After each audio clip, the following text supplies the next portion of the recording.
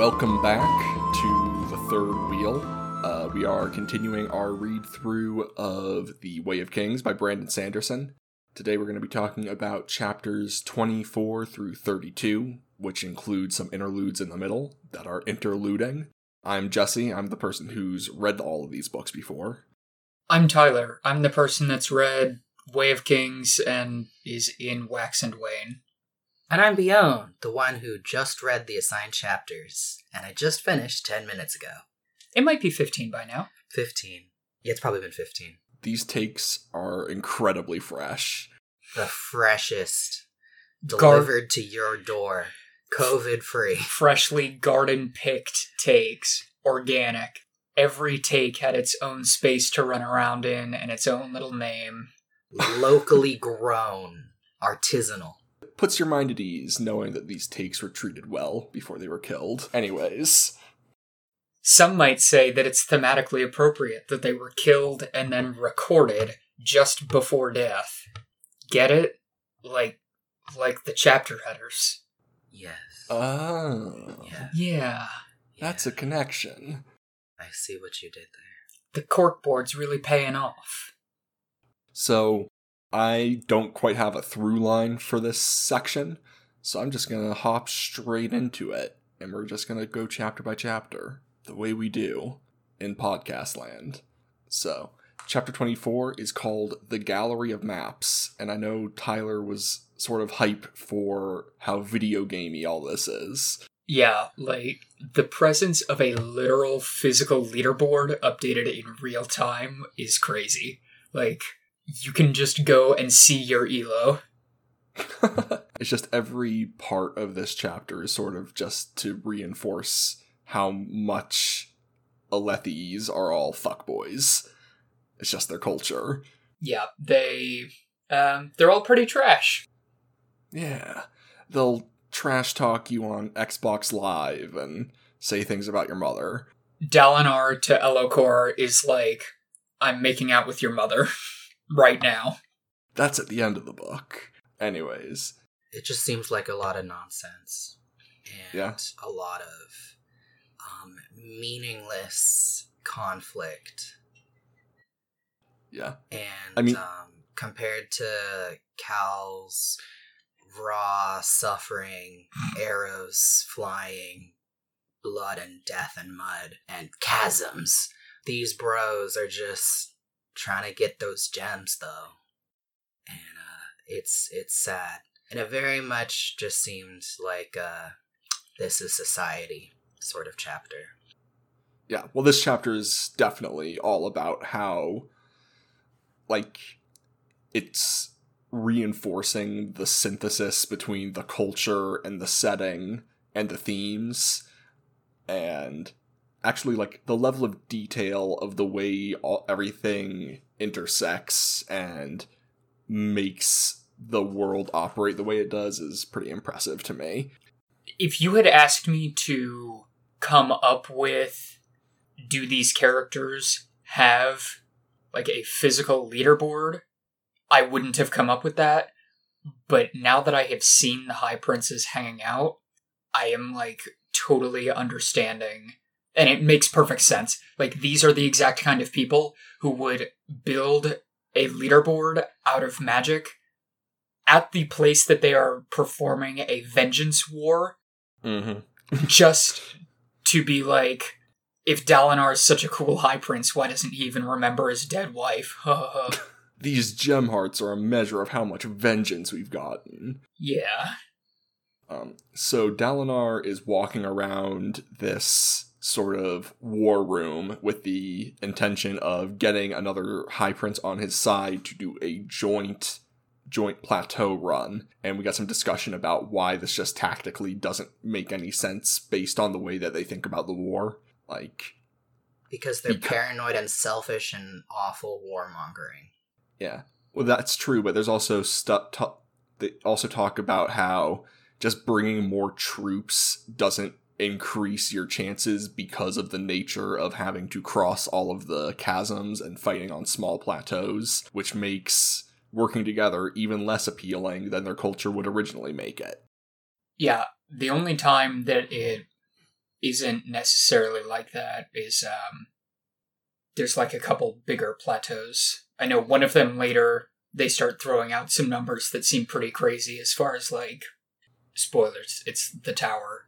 I'm only bringing it up because we're talking about it right now, but like, for some of these plateaus, it's like, what is smaller versus bigger? Because the tower is supposed to be the biggest, and they talk about like 30,000 troops on that plateau at one point. So it's like, how small are these small plateaus? Well, that's like the biggest, I think. Yeah, but still, like... Yeah, it's a lot. So, essentially, Dalinar gets totally shut down by this totally irrelevant High Prince. The weakest of them. Yeah. This guy barely even has a name. Yeah, Royan. I see it here. So, Adolin comes out, and he's been watching this whole thing. And essentially, Adolin and Dalinar get into an argument about whether or not Dalinar is crazy. Also, whether or not Sadeas is a snake or a viper. Vipers are snakes. Neither of them trusts him, although Dalinar has been given a vision saying to trust Sadeas. But those sneaky dreams, Bran.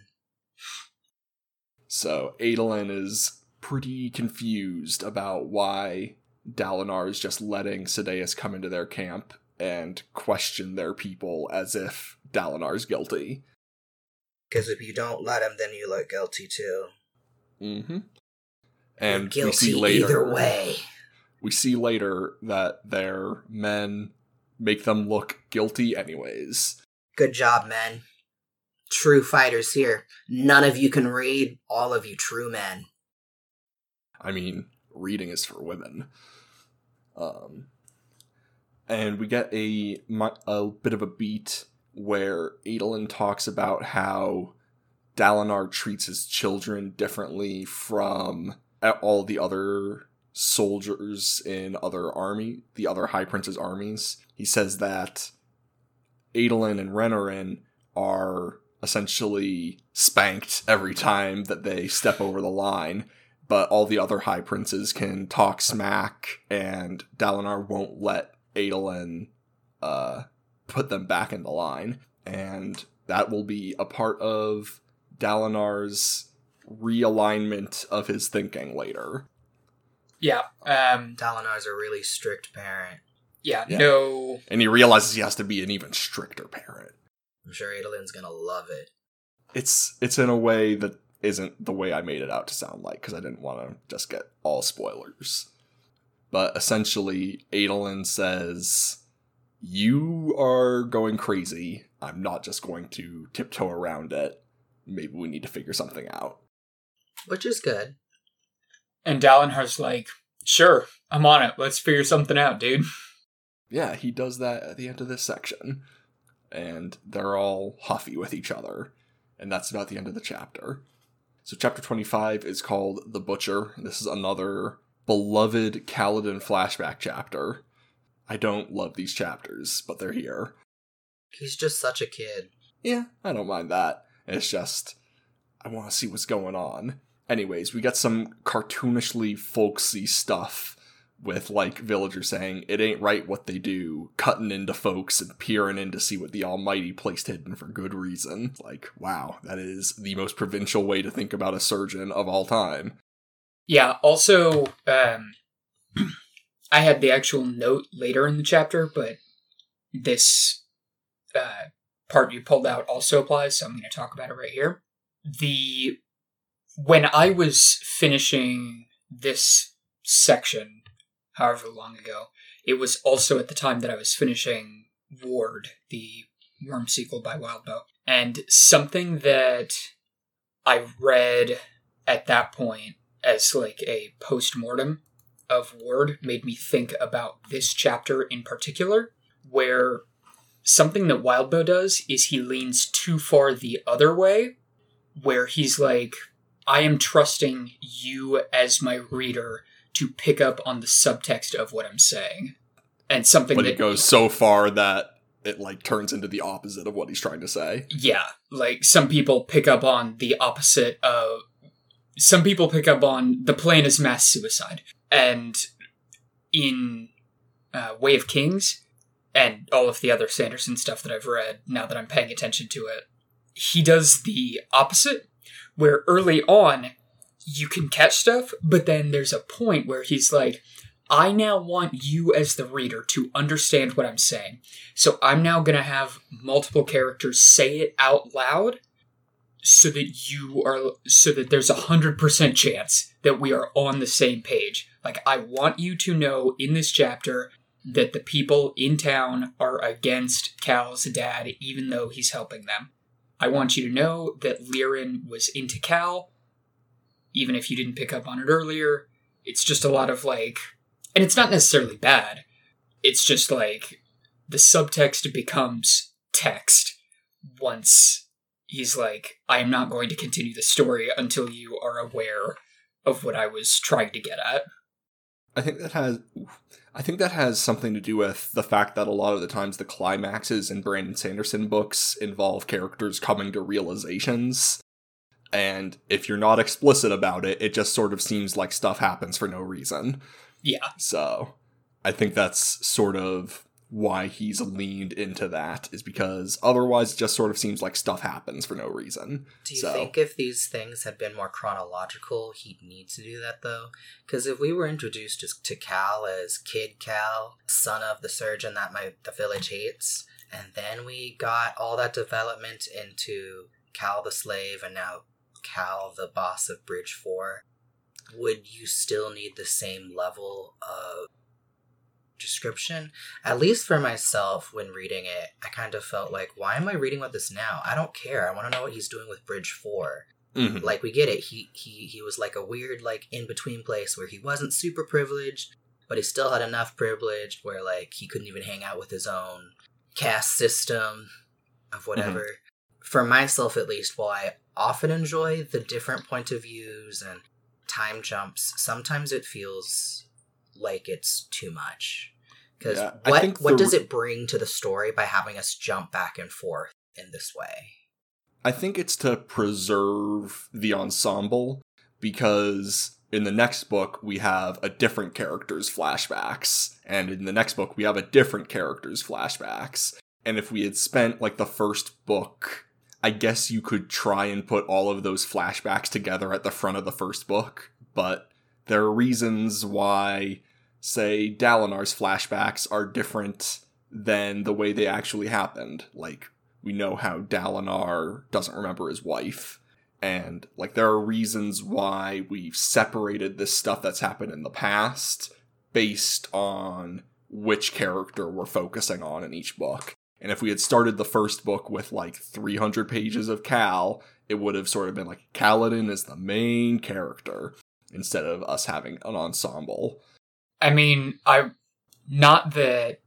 would say, if anything, the only reason that I would hesitate to say that Kaladin is the main character of this book is... Oh, he's definitely the main character of this book. He's just not the main character of the series. Although he might kind of still be, but... I guess I've only read one of them. I was going to say I have a hard time imagining how he's not the main character of the series. Because it can't all be about him and his trauma. That's not true. He's got a lot of trauma. I mean, I guess he could be the main character of the series in the same way Rand is the main character of the Wheel of Time, but there are books he's completely absent from. Fair enough. And, like, Rand is the main character of the Wheel... Yeah, Rand is the main character of the Wheel of Time, but only, like, 15% of the series is from his perspective. Got it. It's about that level, I would say.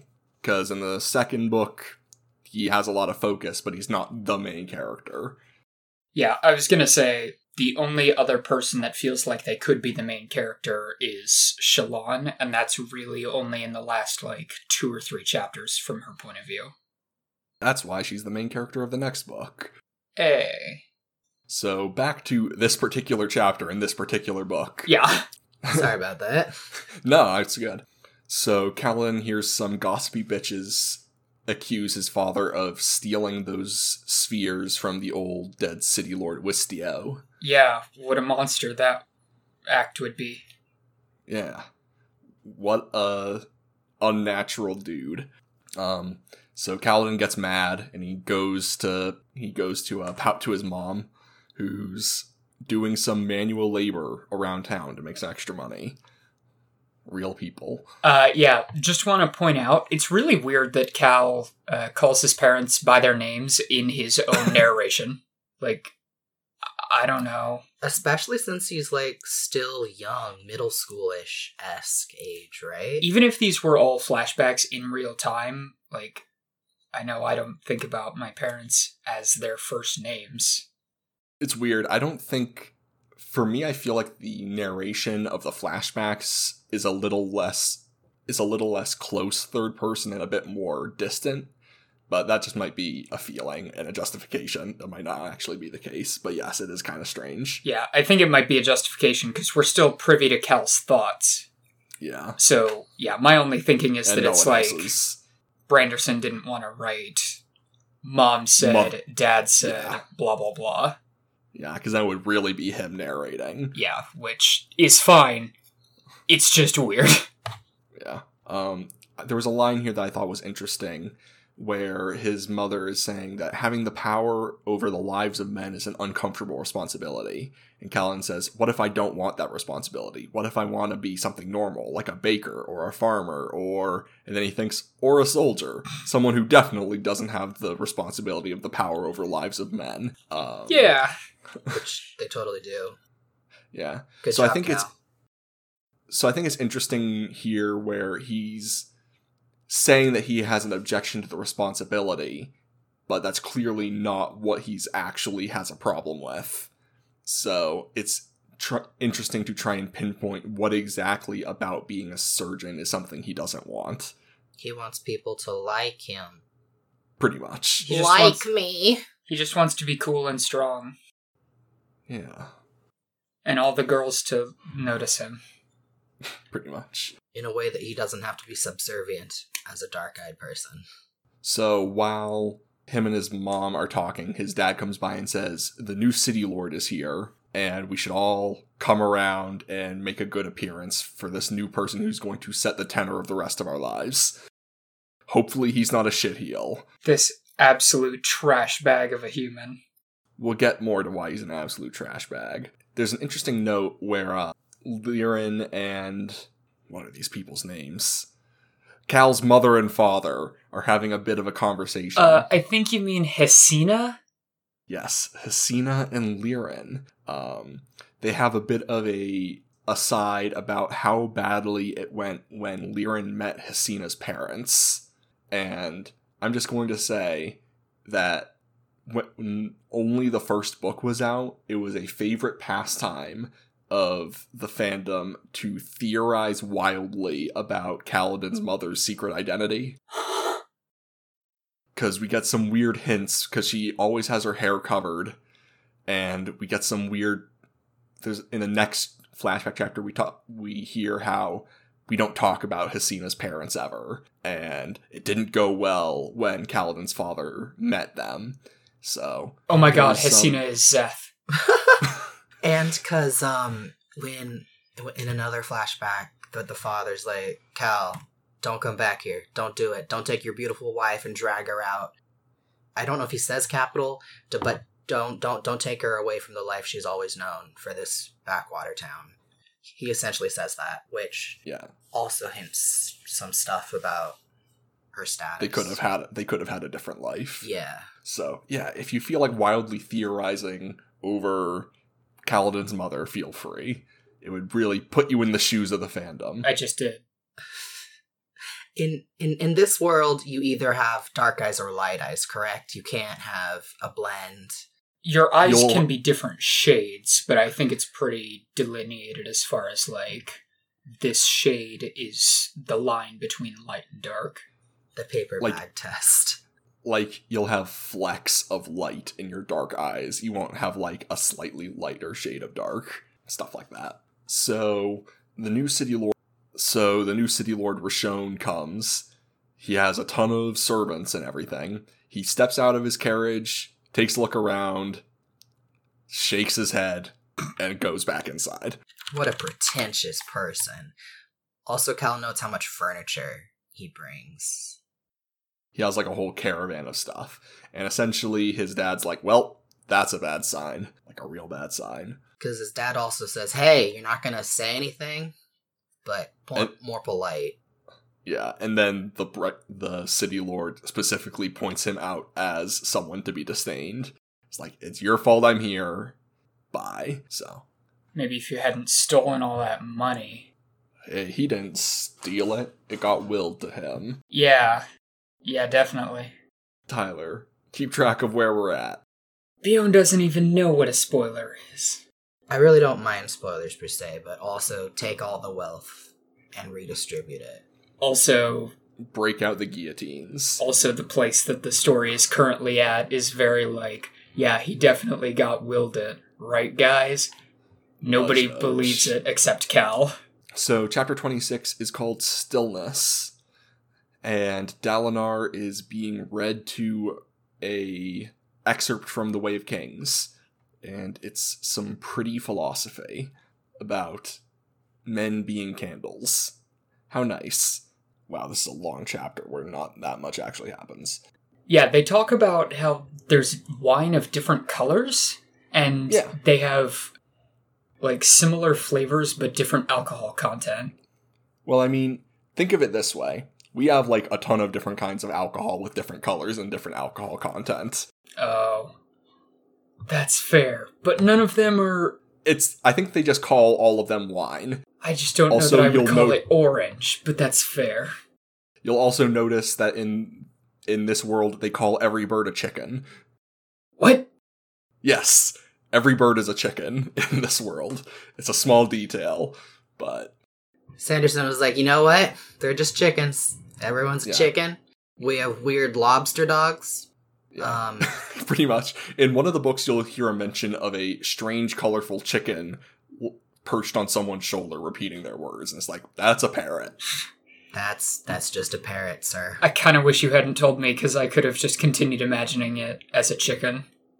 Just a fat old chicken. Just a chicken on their shoulder that talks. So, yeah. When they talk wine... It's like that Vine. The Kardashian one. Where they're like, is that a chicken? And it's clearly not a chicken. Is this ska music? Harsh but fair. But yeah, essentially they call it all wine, but I assume it's just like different kinds of liquor. Fair enough. Plus, there's a lot of different colored wines. Like, there's grape wine, but then there's cordials and there's hippie. Cherry wine. Yeah. Blueberry wine. Elderflower, dandelion. All these other plant-based. I can see in your face that you're only saying this to agitate me, and I want you to know that it's working. People literally drink absinthe, and that's like neon green. Yeah. Fair enough. Anyways, so while Dalinar is having his bedtime story read to him... after he's tucked in his shard plate... the horns start to sound, which tell him that a gem heart has arisen on a plateau that his army could actually reach. And he decides that he needs... Like, he doesn't decide that he wants a gem heart. He decides that for his credibility in the camps and for the good of his soldiers, they need to go to battle. So he says that we march, and they do. And everyone is super hype because they haven't done this in a long time. Yeah, this is I remember this scene being pretty good. So there's a lot of talk about how everyone is like pretty shocked and they all get ready for battle. And Sadeas sidles up while everyone's getting ready for battle. It's like, I want to talk to all your soldiers. And Dalinar's like, we don't have time for this. And Sadeas is like, great, perfect timing. Let me tag along. He's like, I diagnose you with having time for this. Pretty much. So essentially, Dalinar is on his way to battle, and Sadeas is just pestering him the whole time. Yeah. And there are a couple lines in here. That were sort of interesting to me. Dalinar quotes something from The Way of Kings, saying that to lack feeling is to be dead, but to act on every feeling is to be a child. For me, it's like, how do I manage to do both of these all the time? Wow. Something Elokar. And it's like... I mean, I feel like that also reflects our society. Wow, Yeah. this really says a lot about our society. Well, I know I'm using society as a word in that way, but our generation, the experiences we've had collectively, it definitely impacts the overall mental health and stability. I don't have insurance to get my medication. Yeah. Uh, Yeah. Everyday life is directly impacted. So while we might not be in such a ridiculous society, such as men and women have literal different food served to them, we do still have strange, archaic systems that have continued to fail people and will continue to do so. we kind of do have different foods, though, right? I mean, when you go to, like... Buffalo wings are for men. When you go to your local Denny's, if a man orders a big old plate of pancakes with a bunch of strawberries, and the lady's like, I want a big old steak for breakfast, that's kind of Denny's. strange. But even further than that is, like, alcohol? Oh, yeah. Yeah, like, there are definitely man and woman drink separations. Yeah, with like girly cocktails. Even though mixed drinks have more alcohol content than your glass of whiskey on the rocks. Yeah, like the Mixed thing, drinks are way more potent. But the yeah. thing that keeps happening to me is like, oh, that sounds good. It arrives. It's in like a big sparkly glass with like bedazzling on the outside and a big sign that says you're a girl. And it's like, oh, I ordered the thing that sounded more tasty, but it's like, this is presented as a feminine drink once you actually get it. Real men don't drink fruit. Real men do not consume fruit. Yeah, I guess that is true. So this says a lot about our society. Oh, Anyways. Oh no. The other part of this conversation that stood out to me was that Sadeas asserts that the surge binding powers of the Radiants were a lies, which I didn't remember. I kind of thought that the default was that people sort of accepted it as a thing that was true a long time ago that isn't true anymore. But I guess I don't actually know if this is the default belief of magic is just straight not real, or Sadeas is just trying to piss off Dalinar. I mean, I wouldn't be shocked if the default was magic isn't real, right? Like, that seems to be a common... I'm not going to say that it's a Sanderson-ism, but certainly, to use my recently acquired wax and wane knowledge, there's a similar thing in there, where it's only like 300 years after Mistborn, but already people are like, a Mistborn, as in a person that could use all of the metals, is literally a thing that doesn't exist. Like, that's a child's story. I mean, I think it's more of a broad, common fantasy trope of the old magic that just doesn't exist anymore. Yeah. Is a more common trope than people just thinking that in a fantasy world that magic just isn't real. Would you say that legend fades to myth, and even myth may be forgotten by the time that the age that gave it birth comes around again? Hey, at least in the Wheel of Time, they know that women can do magic. That's fair. They're not like, those Aes Sedai are all street hucksters. But they don't know what magic is. Like, Yeah. remember at I mean, the start, to be they're fair, like, I don't know. The Aes Sedai barely know what magic is. Yeah, they're like, Aes Sedai can teleport in and, well, that's fair. Aes Sedai can just abduct you and mind control. Well, that's fair. Never mind. Anyway, so this chapter sort of transitions into being a big ol' action sequence. Yeah, which... With The thrill. Yeah, there's a lot about the thrill. And also, Bion, it was interesting that you mentioned that I feel like there's sort of you mentioned that there's a contrast between the way the Alethi nobles are treating the war and the way it's treated in Kaladin's perspective. Mm-hmm. Because we also get a big ol' battle sequence from Kaladin's perspective that's completely different from this. And I think a lot of that has to do with the fact that Dalinar spends this whole battle sequence from the perspective of someone who is behind the visor of some shard plate. I was just gonna say, he's basically invincible in this entire fight. So, like, he's barely even a person in this battle. He's just sort of a big vortex of death. yeah, because he, like, anything that his sword touches dies, and he is, like I said, like, completely invincible. So I think this is just sort of tank. another sort of aspect of how aspects of the setting and magic synthesize with the themes and characters in ways that just sort of continue to impress me.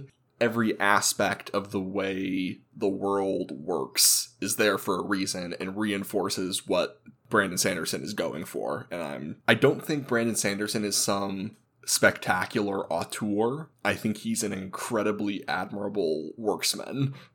Yeah, I mean, it also seems I don't know if likely is the word, but I would believe it if I was told that, like, he sat down, I think we talked about this, if he sat down and he was like, the central conflict is this, I want to show it from these perspectives, therefore every single time that I am in perspective X, it needs to be X. Every single time. So, like, every single time that Dalinar is in a fight, it needs to be, man, it sure is sick wearing shard plate. And then suddenly feeling, wait, this isn't sick. I'm sick. Yeah, like... Which is what happens in this chapter. Yeah, it comes across as being very thematically coherent. Mm-hmm. But yeah, I agree. I don't know that he's, like, the second coming when it comes to writing. I think it's just that he is very diligent in, like... These things need to be thematically coherent and all fit together. And then, he sort of shows his work in a very apparent way. Yeah. Which I kind of appreciate. Yeah, and then by the time that you're done, you're like, yeah, you know what? Doing that was actually enough to make me believe that it was really something special. Yeah. So yes, in this chapter, Dalinar starts to feel the thrill. He's even kicking around bodies just to piss off the Parshendi. Yeah, I pulled that out. I was like, that seems really strange for a thing for Dalinar, Mr. like, I am honor incarnate to do, is like... Well, there's Dalinar Honor Incarnate, and there's also Dalinar the Blackthorn, which is also brought up in this chapter. And as soon as he starts to think of himself as the Blackthorn, that's when he sort of has a perspective shift, and he's like, oh, this is terrible. It's like, I'm the Blackthorn. Oh no. Oh no. Wow, actually though. Yeah. Also, hey, meta spoiler, his sword is called Oathbringer. That's the name of one of the books. That's the name of the third book. I wonder who the main character of the third book is. Wow. Wait. Oh, I get it. It's him. Because his sword. Oathbringer. Oh. Anyways, that's enough sarcasm poisoning. Bion's whole head just moved with the force of the eye roll. Anyways, so Adolin comes in and saves Dalinar because Dalinar is pretty much locked up on the battlefield because he doesn't want to be killing anyone anymore. Yeah. I do have something in here that I pulled out that I now know the answer to why it's like this. But the Parshendi have orange blood? Yeah. Like, they're not human. No, like different people in the place is called Roshar, like the whole continent world. Yeah. That's a question. Wait, what was the question? The whole, like, continent planet is called Roshar. Yeah, I think it's sort of like a Pangea type deal. Yeah. Yeah, like, different people on Roshar have just, like, super weird colored blood and stuff. I mean, Thalens literally have eyebrows so long they tuck them behind their ears. Yeah. It's weird. A strange place. So genetically, they're different, so that later when the rock guy, who has the really long name that nobody can pronounce, so they just call him Rock. Does he have different blood because he's from a different place?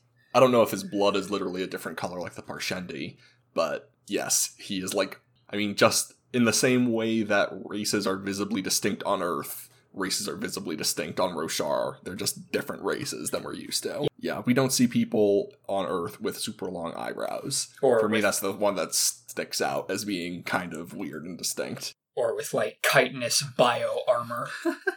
They aren't human. That you just grow for yourself. Or, like, perfect self-biological control. Like... Also not human. The guy that destroys the temple. Yeah. Yeah. We'll get to him. That's a good interlude. The reason I was just asking is just because, like, race is a social construct, and I know that there's physical representations of divides of race, but if you actually look at, like, the DNA itself, we're not separate, and most of the ways that you can categorize, like, African Americans tend to have certain higher risk factors, are highly environmental and societal as opposed to their actual genetic component. So, like, True. while we have race as an box that we still check on medical things, it's less of a white people get this and black people get this and Asian people get this. It's more of a generalized demographical thing. It's not actually real. Like, obviously the implications are, but from a medical perspective and a science perspective, it's not like they're distinctly whatever. It's like if aliens came in, they would have no idea because we'd be the same. It's a good thing Parshendi are literally not human, which is why they don't have red blood. What does Parsh mean? Because you have Parshmen and Parshendi. I think they say later that Parshendi is just something they call them because of their relation the original. to The original is Parshman. I don't know what Parsh means, but Parshendi means just a Parshman who can think. Yeah, it's just they are called that because they are similar to the Parshmen. It's actually kind of a slur. Whoa. They don't call themselves the Parshendi. I'll just say that. I think they call themselves like the Singers or something. We'll find out.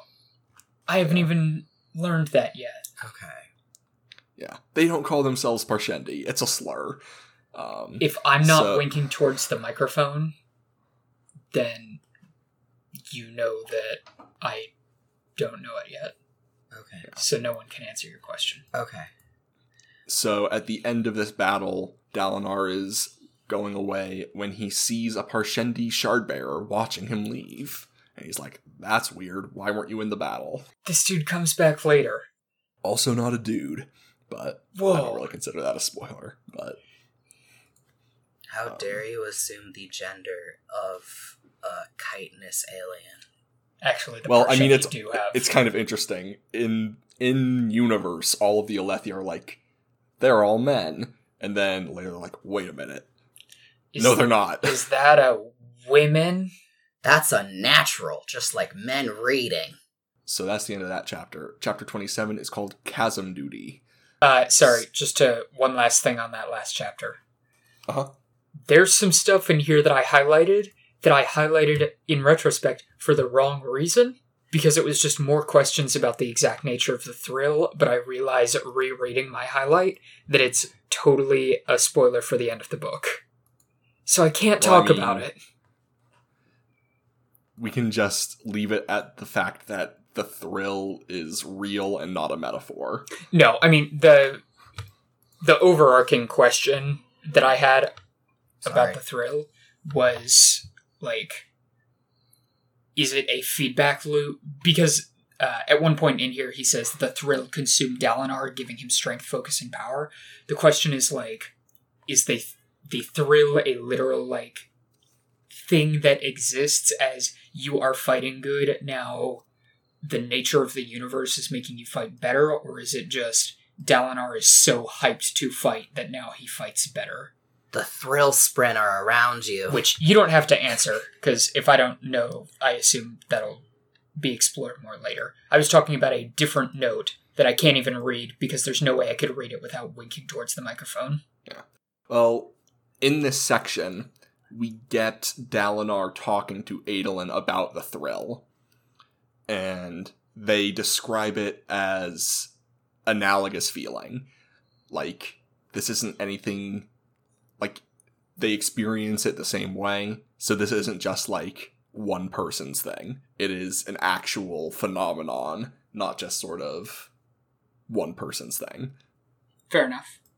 So, we'll get more about it later. So, chapter 27 is called Chasm Duty. We get a lot of camp life scenes at the beginning, where it ends up with Gaz essentially saying that they've been moved from their work detail into Chasm Duty, where they're going to be going down into the chasms and fishing all the valuables off corpses that have washed up, which is considered to be the worst, because when you go in and out, you have to get cavity searched. Also, because the chasm fiends still exist. Yes, there's a lot of reasons why it's not great, although I picked out the the fact that they specifically don't like it because it requires you to be cavity searched both in and out. You gotta go through the TSA each way. Nobody wants like that. the ultra TSA. You've all been selected for secondary searching. Yeah. So essentially this is like the worst duty you can pull as a bridgeman, besides, actually going on a bridge run. So while they're down in the chasms, Kaladin tries real hard to get everyone to talk and be friends. And it's kind of awkward, and it's supposed to be. But then Rock does his best and makes friends with Dummy. Dunny sings real good, and he talks about being an apprentice to someone who kicked him out. That's going to be a thing. We get some details about Horneater names being full-length poems. Yeah, sort of which is fun. cool. So a lot of this is just fleshing out the tenor of the way that the bridgemen interact with each other. A lot of it is just set up for, like, I talked before about how Brandon Sanderson goes to great lengths to justify the way that Bridge 4 will treat Kaladin at any given point, and this is part of that. Yeah, I guess I just mean the number of people that are, like, introduced here by more than name, with, like, here's one trait about them. Here's their place in the group in this moment. Like, all of that feels like it doesn't matter, but by the end, it very much sells you on, like, yeah, I like this group. I want them all to not die, please. That would be pretty sick. I mean, later in this section, we get introduced to the Lopen, who is actually the main character of the entire series. Cousin. Gancho. Every single time Lopen is on screen, my brain just autofills it as a Michael Pena, specifically in Ant-Man. It is kind of similar to that. Every time he tells a story, it's just like that character telling one that goes for like 5 minutes and is all narrated in his voice, regardless of which character is talking. It's really great. I love Lopen. Can't wait for him to die tragically.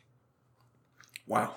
But yes, like, it seems like a lot of characters, but it's sort of the thing that Brandon Sanderson does where the characters aren't necessarily nuanced, but they're well drawn.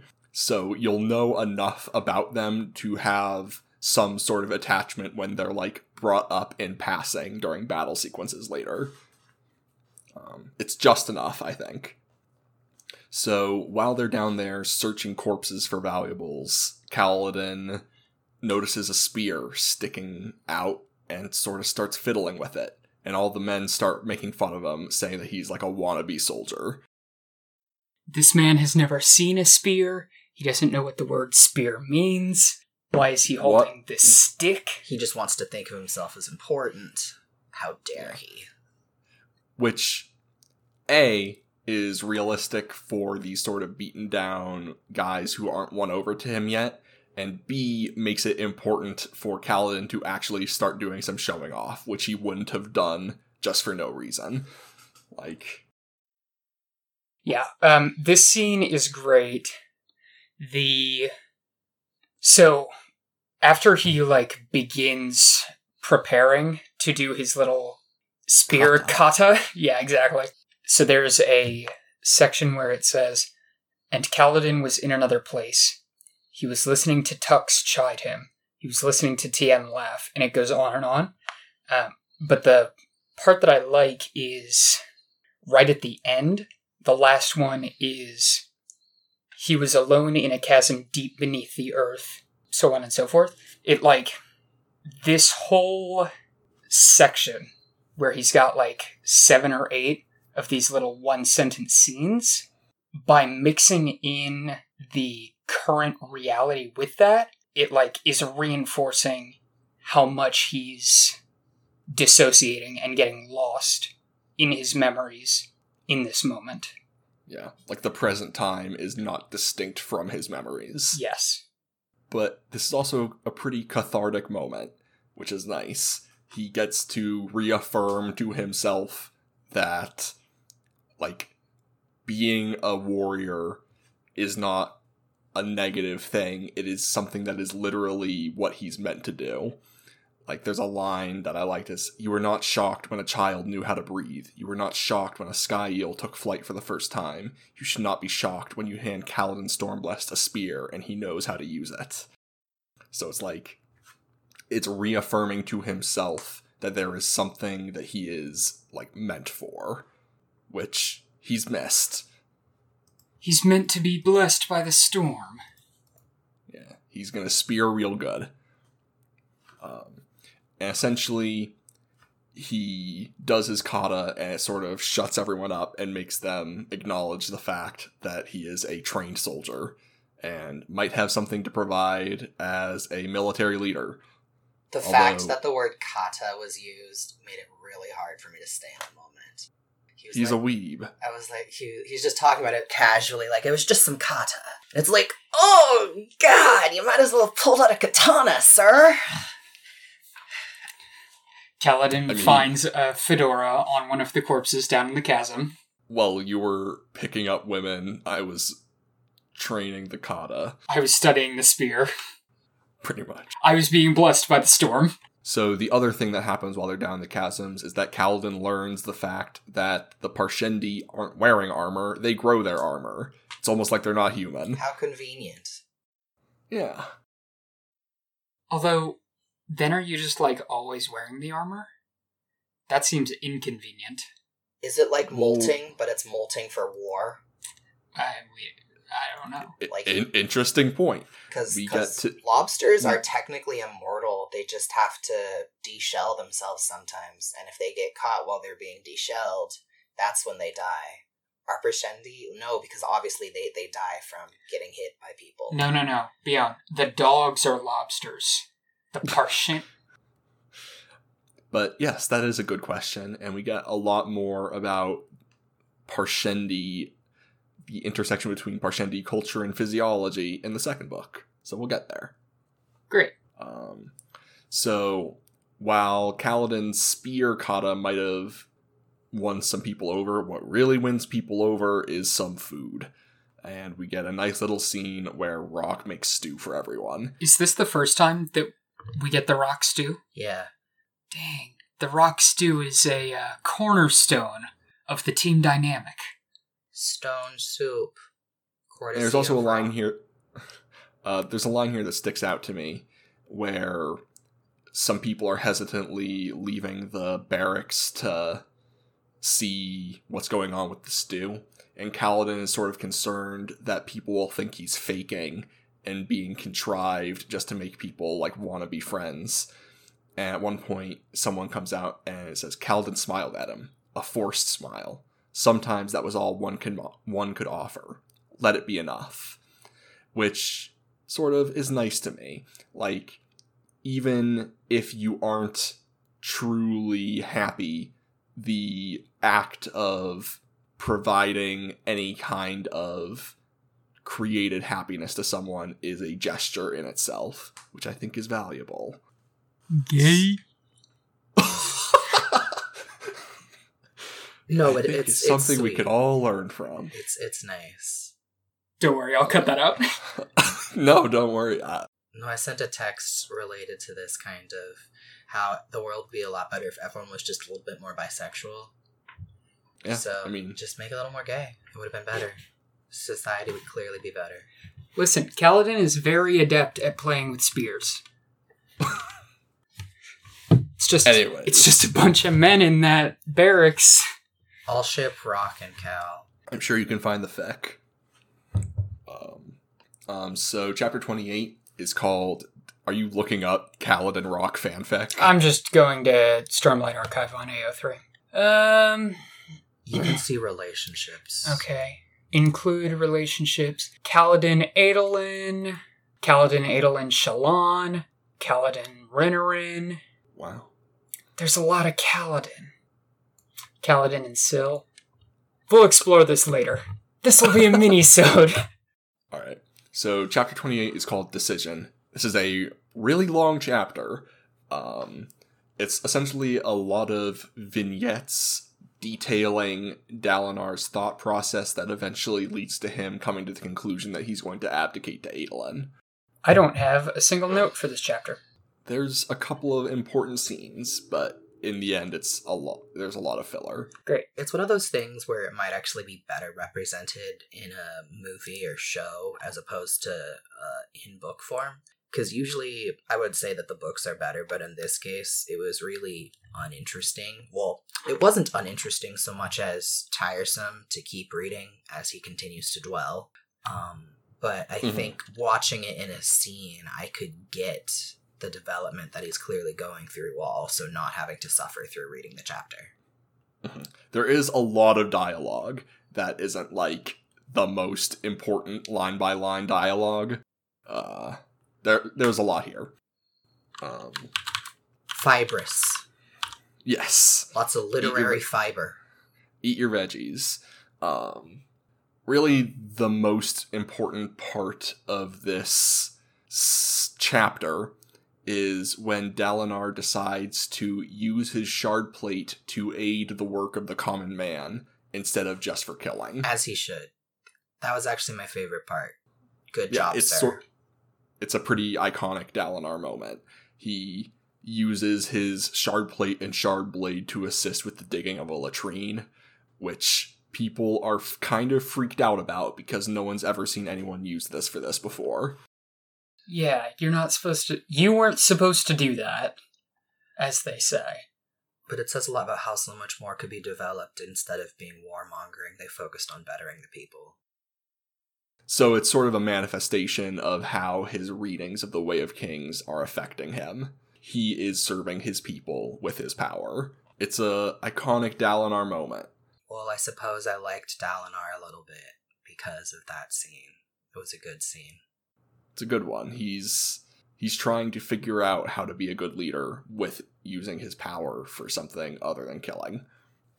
So he digs latrines for many hours and misses his appointment with his sister-in-law. Please, his extremely hot sister-in-law? Yeah, they'll remind you every time how hot she is. And she is there to let him know that Jasnah is trying to contact him via magic cell phone. We have magic cell phones.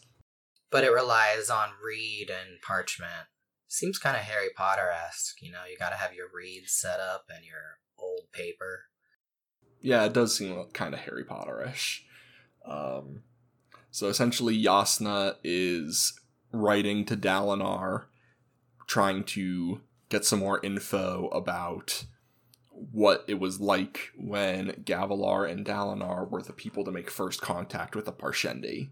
And she thinks this is going to help with her research into the Voidbringers.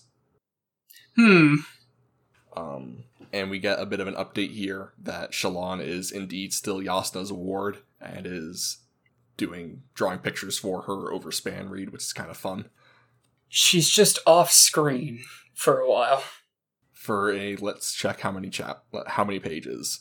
198 to 547. She's off screen for 350 pages.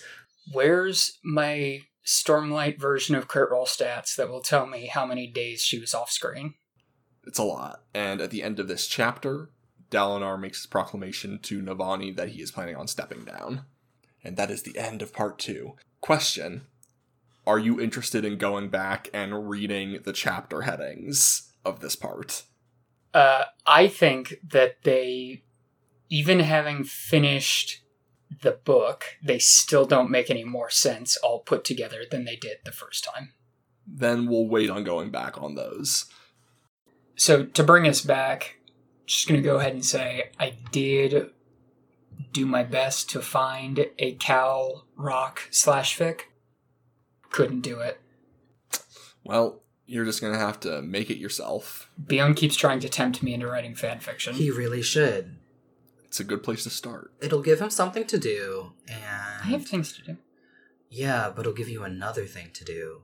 And it'll be something you're actively creating, as opposed to reading something and consuming something someone else already did. With fanfiction, you're taking the world and then you're using your own ideas and expanding upon them.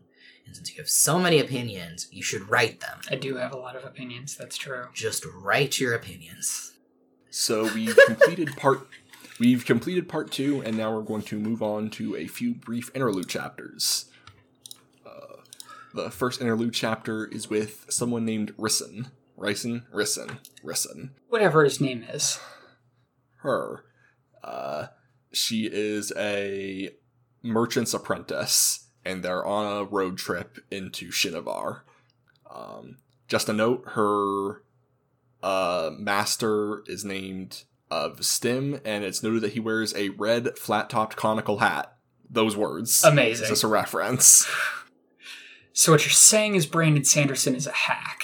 Or maybe what I'm saying is, what's his name? Julian Sandar is a world hopper. Oh my god. You're almost certainly correct. Anyways, so Rison is really freaked out about how stupid the grass is in Shinovar. Like, she thought people were exaggerating when they said that the grass doesn't move. It just doesn't move. There's soil. She doesn't know what soil is. She's never seen it before. It's just so earthy, this soil. It's just grass. So it's interesting to me the fact that, like, farmers back in, like, Kaladin's hometown didn't have soil. They literally just had, like... rock. They had things growing out of the rock in, like, pods. How would you cultivate that, then? Because soil provides so much of the nutrients. Obviously, you can get minerals if it's growing from a rock, but... I mean, there are, like, things that grow in the desert. My knowledge of desert plants isn't very good, but I think you can make desert plants grow real good. They usually have really deep root systems, though, because there's still some dampness usually below layers of the cracked, dusty sediment. So, I mean, we hear about how in the high storm rain, there's sediment creme that is supposedly, like, has a lot of nutrients for plants. So, I guess, literally the rock on the ground is made of nutrients. Eat a rock. Like, be a sediment. man. So, Rison also notes that there are no spren here at all. What a mysterious location. Spren don't like the soil. No soil spren here. So, Shinovar also doesn't experience the high storms. Essentially, this place is real weird. Yeah, they've got Truthless here. Well, they don't like to talk about the Truthless. So, Stim is here to trade scraps of soulcast metal for chickens, which may or may not be, like, chickens. I don't know. Generic bird. I mean, I thought they were all chickens, so...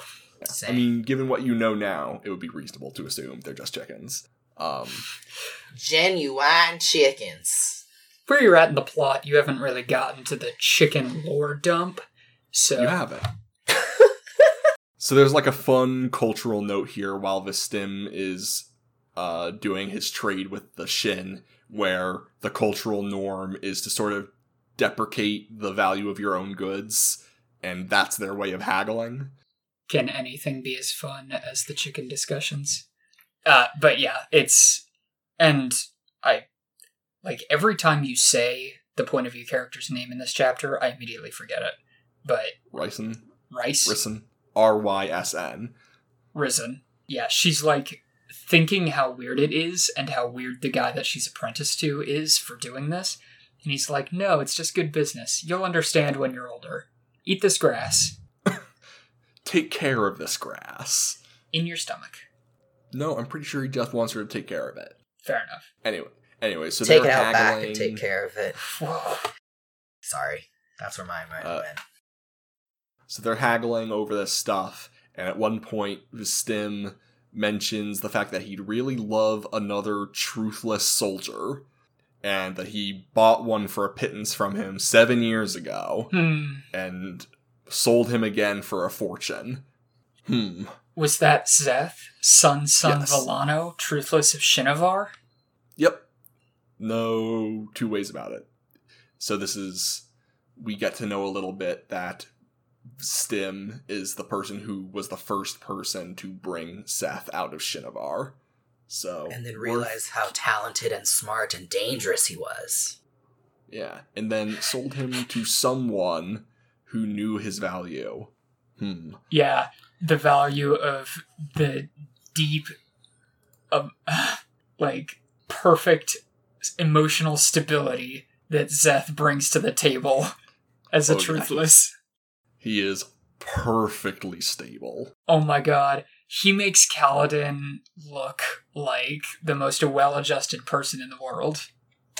You don't even know. He gets funky. Less stable as time goes on.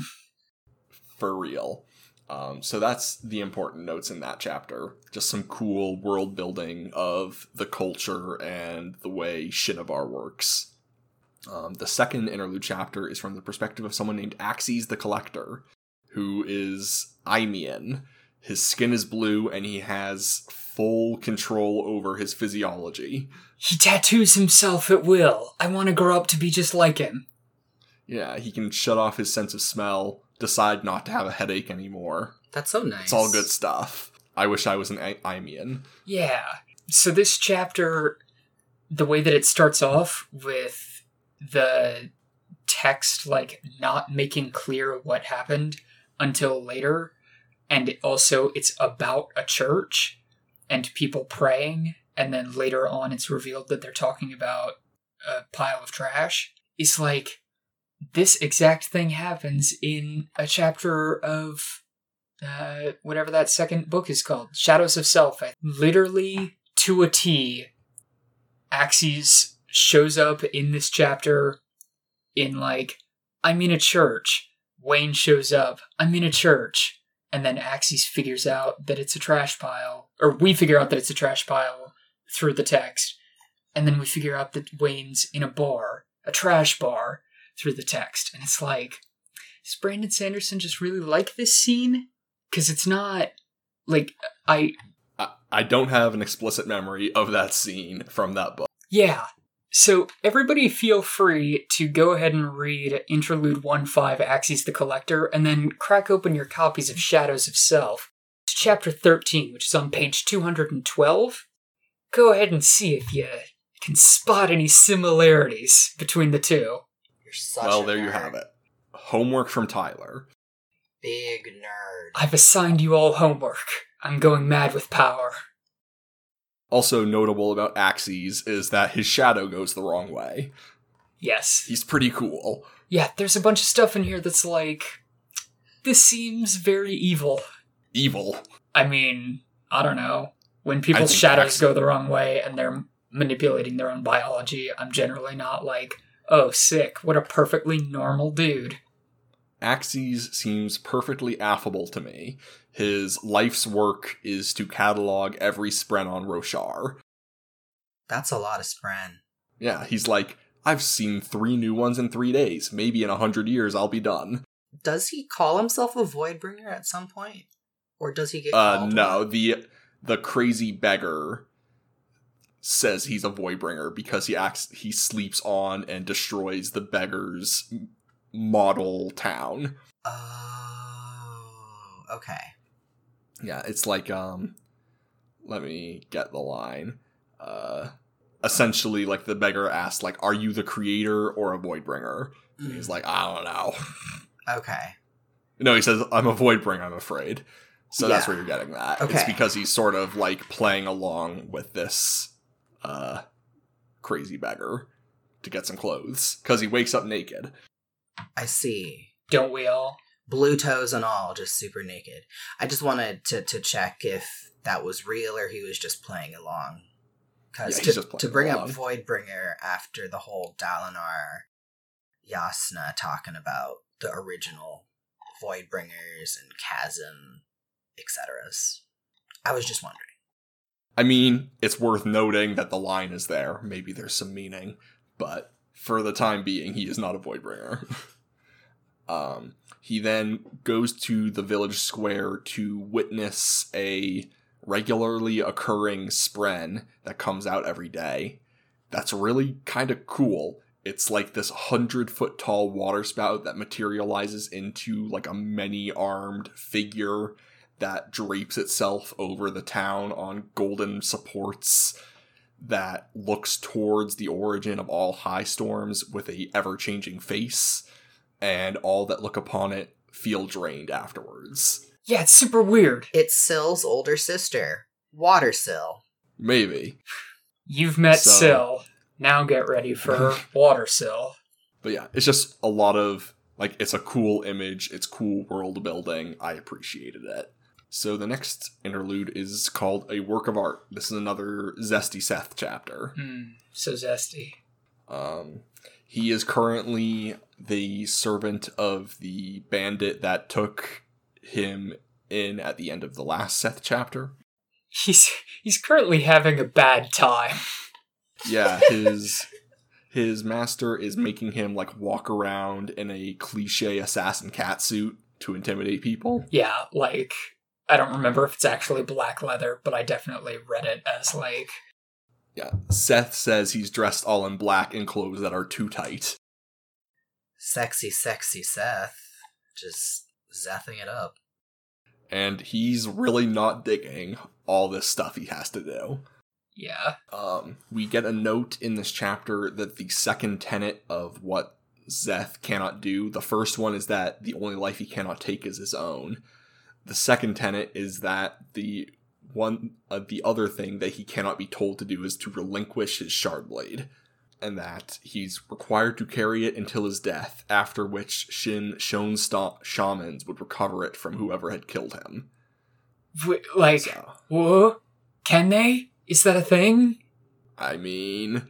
He seems pretty sure. They're gonna teleport to his death location and just snatch it up. Well, not necessarily like teleport, but they would track it down. Your life location determines your death location.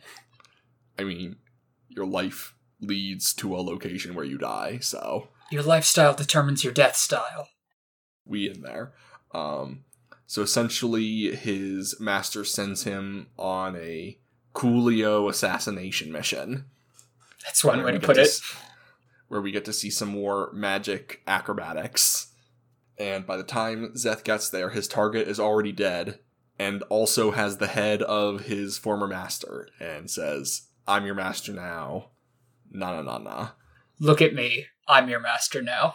And gives Zeth a list of important people in the world, such as 6 Alethi High Princes, and the King of Jah Keved, who he's meant to kill. But they have to be killed in order. Yes. So essentially, he realizes that he's going to be used to create unrest across the world, and he's like, well, this is my life now. Yep, because somebody finally figured out that he... can be used to shape the world. Yeah, which he was not into. He, specifically didn't want anybody to figure out that he was a super murder assassin. And now there's going to be a lot of hijinks. Is that... fun hijinks. Is that what it's called? Yeah. Speaking of hijinks, in part 3 we get to see Shallan again. Hey! Wow, you sound so excited. No, I actually like her. So in part 3, we move on to a different header, which I assume is excerpts from Shallan's notes. Or Jasnah's notes. It's essentially excerpts of notes regarding Voidbringers. Give me 1 second. Wait, do you mean, Jasnah's notes? Yeah. I think they're like a combination of Jasnah's notes and Shallan's notes. Are we saying Jasnah now? Whatever, I don't care. Nah, the atheist. I will say, possible spoiler, if these are in fact a combination of the notes for the two of them, then this would have to be notes that they haven't written yet, right? Because Shallan doesn't have any notes about the Voidbringers until much later. Or they are currently writing. But I mean, she doesn't even know. This isn't something that she's researching until the end of the book. I'll just say these are the least important and or interesting header notes in the book. Absolutely. So we return to... Chapter 29 is called Arrogance. It's a pun. It's a fake word. It's Shallan doing that thing where she's really funny, you guys. Well, in this chapter, she gets called out on it, and it's pretty much the end of quippy Shallan, which is good. Yeah. I mean, she still kind of does it, but it's less bad. I mean, this is the chapter that sort of solidifies the fact that you're not supposed to think of Shallan as, like, the cleverest, most funny person in the world. She's just sort of a brat. I mean, I think later on you're still supposed to think that. It's just that later on she has improved. Yeah, she, like, actually tries, and it happens much less often. Because later on, when she does it to people, they're like, wow, Shallan, that actually almost sounded like a clever thing to say. She's like, thanks, I've been working on it. Cultivating it, drawing it from my memory. Characters have things to work on.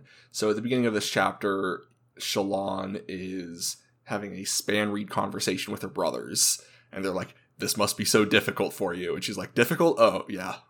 Yeah, real tough for me to, wink wink. Live my dreams out here. Yeah. So tough. How will she survive? And she feels bad about it. So Shallan's brothers note that the servant that did all the soul casting for their father had died, and then some men wearing a sigil that he had been wearing came around saying that they were here to collect his soul caster. Yeah, I don't have anything to say about these guys. There's more stuff with them later. Yeah, just note that this hand servant was essentially in some kind of secret society that provided the soulcaster to Shallan's father. With the 3 diamonds symbol. So we then move on to a scene where Shallan is studying with Jasnah, and as I said, we get a point where Jasnah essentially puts an end to quippy Shallan, and Shallan's like, I guess I have some character flaws to work on. Yeah, it's really good. Jasnah's like, the things that you say aren't funny. They're just the first thing that comes to your mind. And that has wit to it if you're too dumb to think up the second thing that comes to your mind that's way funnier. So, like, everybody that you've been doing this to probably thought it was really funny, but I'm gonna need you to cut it out. Yeah, so, as I said, at the beginning of the book, Brandon Sanderson is not, like, thinking of Shallan as the best, funniest, most cleverest. He thinks that she's kind of, like, an improv comic. The worst kind of comic. Lines have been drawn in the sand. So the King of Kharbranth, Taravangian, stops by to have some lunch and have his portrait drawn. We get some notes about how Shallan thinks of his reputation as being someone who isn't very smart. Yeah, he's such a dummy. He seems like a relatively nice dude. That's what she says, is that he's like a nice dude. He's just not super high stakes, high tension politicking. Yeah, not shrewd.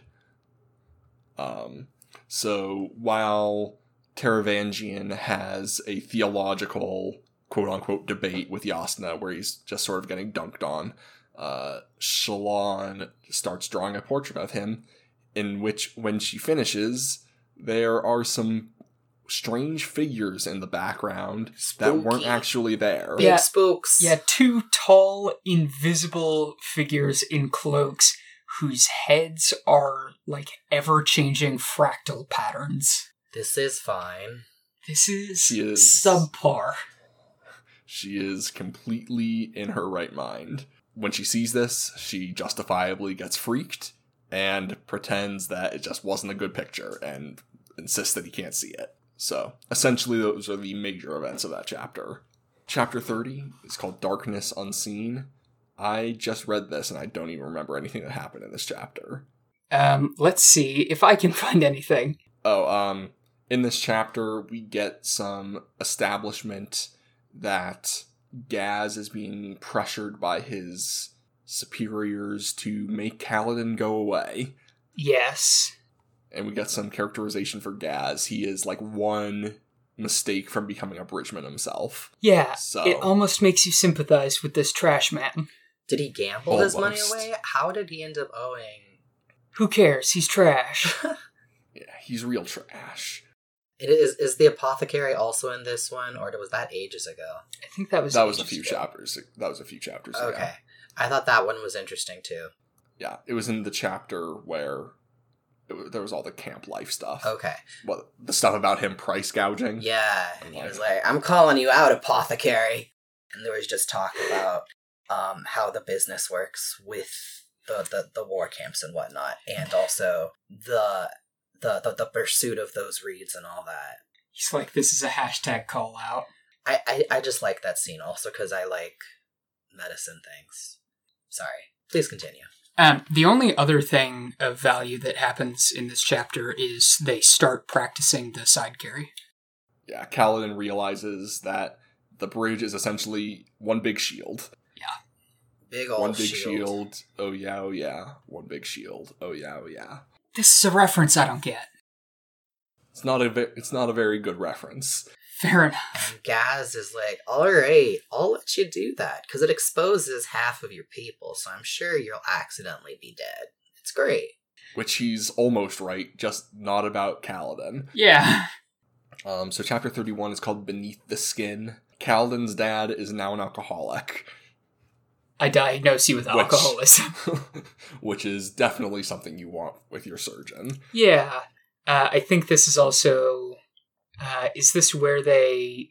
Well, I guess I can't ask that question without spoiling the Try answer. and rob them, and then he uses Oh. the light to illuminate them, and so they can see their sins. This is where they almost get robbed. Okay.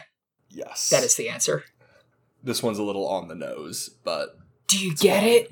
So Rashon has been making their life miserable, essentially telling everyone to stop giving Kaladin's father money for his services and let him starve and have to spend the spheres that were given to him. Well, yeah, they already weren't paying him. They were just giving him, like, donations of food and, like, stuff that he would have to pay money for. But then, yeah, the guy was like, if he doesn't want money, give him nothing. And everyone's like, sure, I'll jump on board with this terribleness. This seems like a guy I can trust. Sheeple. So that night, a bunch of people from the town get together in some spooky costumes to try and steal the spheres back from Kaladin's father. And Kaladin has a bit of a moment where, in the dark, they look real scary and threatening, but when Kaladin's father exposes them with the light, they just seem sort of cringy and weird. Villagers, you have posted cringe. Don't they also say that we'll take it back to him? So they want to take the wealth and hand it right back over to the Lord? Which Well, is- because I think the Lord is, like, kind of... They're total self-aware wolves. Yeah, I think he's, like, mildly punishing the whole town. Or they at least think that he is. Yeah, they think they can make their lives better by appeasing Rashon. No. If you just bow down to the the landlord, then maybe they'll deign to make your life a little bit better. It's the trickle-down theory. Everybody loves If the trickle-down Just give all of the money back to the the landlord, then it'll trickle down to the rest of you. I think you mean job creators. If you give the money We back bootlickers now. guys, listen, I'm trying to drink alcohol. I need you all to step back. I can still smell the boot polish on your breath. So, that's that chapter. Chapter 32 is called Side Carry. Yeah. The most important thing about this chapter is the Lopen. He calls you Goncho, and has one arm, and has many cousins, who calls him the Lopen. He's the new member of Bridge 4. Hey, He's a good guy. you must find the most important words a man can say. Hey, Goncho. I'm sure Creme Posting would like that. Find the most important words a man can say. I've got a cousin. The Lopen is the main character. We're all just side characters in the Lopen story. I think I'd read that. Pretty much. I'm sure there's Lopen-centric fanfiction. Anyways, so Kaladin takes on the Lopen as a new member of Bridge 4, and they immediately are put on a new bridge run. The effectiveness Where? of the bridge improves by 200%.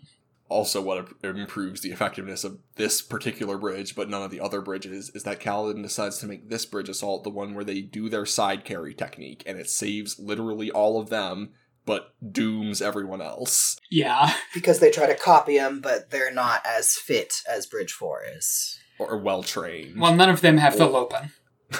The Lopen wasn't even carrying the bridge. Anyways. It's called moral support. So, like, there's a whole cascading effect of the fact that Bridge 4 used this new technique that results in there being barely any bridges making it to the chasm, and the assault completely failing, and it's all Kaladin's fault.